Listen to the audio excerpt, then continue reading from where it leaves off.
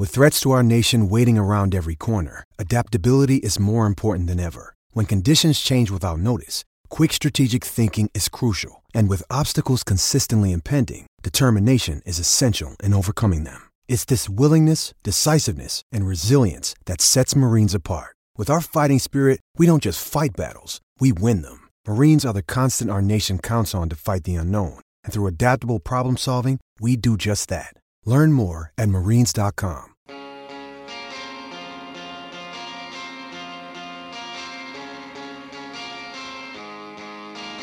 Dwayne's World with Dwayne Russell.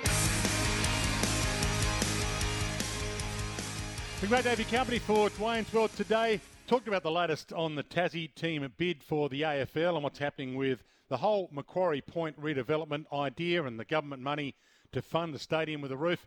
Well, Brent Costello is from Win News in Tassie. He's going to give us the perspective and the latest because there has been a couple of, well, there's one negative article on the Tasmania AFL licence bid talking about the financial model.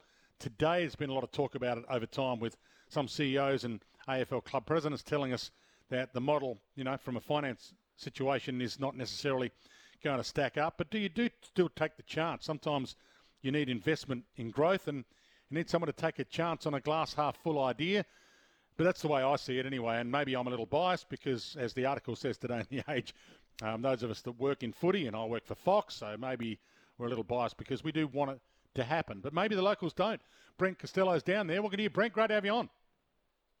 Good to talk to you, Dwayne. Thanks for having me, mate. Where's it at? It's the $715 million question now, Dwayne. That's what we're waiting on, the stadium, of course, and that's sort of hinging on whether we'll get the licence or not. So at the moment, as it stands, as I say, total project cost of $715 million for the stadium. The Tasmanian state government are happy to put in $375 million of that. $85 million they think will get from borrowings against land sale or lease for commercial users. The AFL is shipping in $15 million.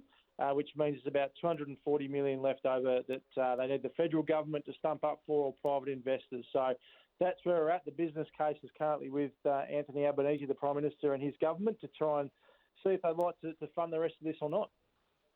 So the thought is that the federal government and the local government want to fund Macquarie Point, the whole precinct, including, you know, an area for Mona exhibitions and Dark Mofo, which I had the pleasure of being at a few years ago. The AFL obviously have to plough money into the stadium and grant the 19th licence to a team, but the government don't really want to be funding an AFL stadium. They want to be funding an area. If you were framing a market right now, Brent, to decide, you know, for the bookies, whether getting it done is the favourite or not getting it done is the favourite to win over, what would you have as the favourite now, yes or no?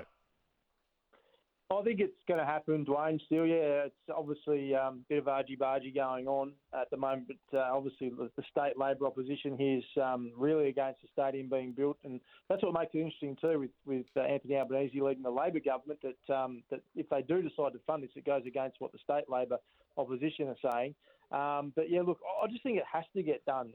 Basketball's booming here. If footy isn't rescued, I fear for the game here. I really do, because all the kids have got a basketball in their hand. They've got Jack Jumpers shirts on, singlets. Footy's in a pretty delicate spot here right now. We know the Glenorchy Footy Club here, which is one of our most famous clubs, home of Peter Hudson and Rodney Eade and many, many great players over the journey. They're struggling for numbers at the moment. So that just gives you an indication of just how footy's placed here right now. So I think it's on the AFL really to get this done, to be honest. Otherwise, basketball and other sports might just take over. So the Jack Jumpers are flying, and I'm of the thought that, look, if it doesn't... So March is the date. So if it doesn't get ticked off on March, you get the 19th licence, then there's a chance that Northern Territory will get the 19th and Tassie might have to wait for the 20th, if ever. Yeah, well, look, that's the interesting part too. So we had Anthony Albanese, the Prime Minister, on my radio show here on the weekend, and he said that I sort of said, how long's the timeline going to be? And he said it'll be sort of discussed in the lead up to the May budget, of course. But I thought we might have got some news a bit earlier than that. Obviously, Gillon McLachlan's flagged that he'll leave around April, so I thought they might want to announce it before Gill leaves. So we're sort of just in this holding pattern at the moment while the the feds have a look at this. But you're right, we don't want to muck around with this. This is our first real crack. We've had a lot of cracks in the past, but this is the furthest we've been down the line of getting our own team. And there's no going back from here. If it doesn't get done this time, I don't think it'll ever happen down the future. So all in on this one, Dwayne, and hopefully it gets done.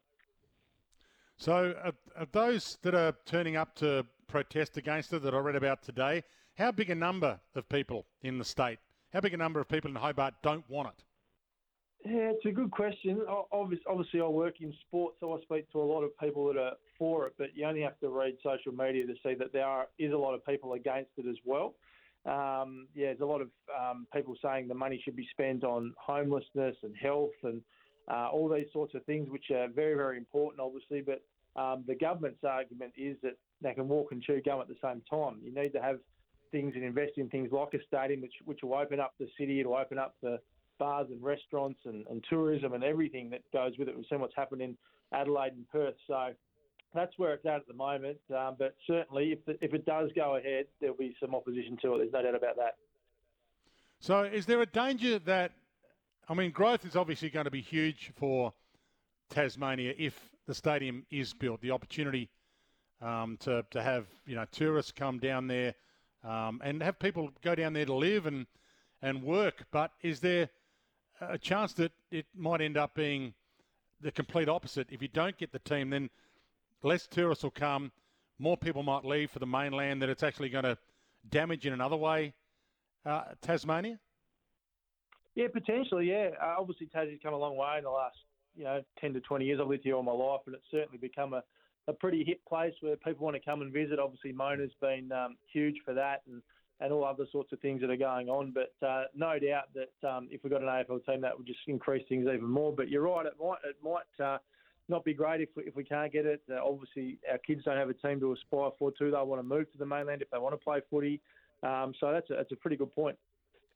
Yeah, well, I really appreciate you jumping on the line, given, I was a little alarmed at some of the reports that were coming recently about how vocal those that are against it have been, but maybe the vocal minority does tend to get a lot of coverage at times like this. It's a divisive issue, and it's good to speak to a Tasmanian on it rather than have some nutter from the mainland giving his point of view who's been in footy for 45 years and thinks it's a great idea because he loves footy. So thanks for joining me, Brent. We'll talk soon.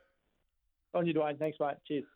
Brent Costello joining us from Win News in Tasmania. Back with a couple of your calls, more of your text, and as I mentioned, Mitch Swepson to join us straight out of 2. You with Dwayne's World.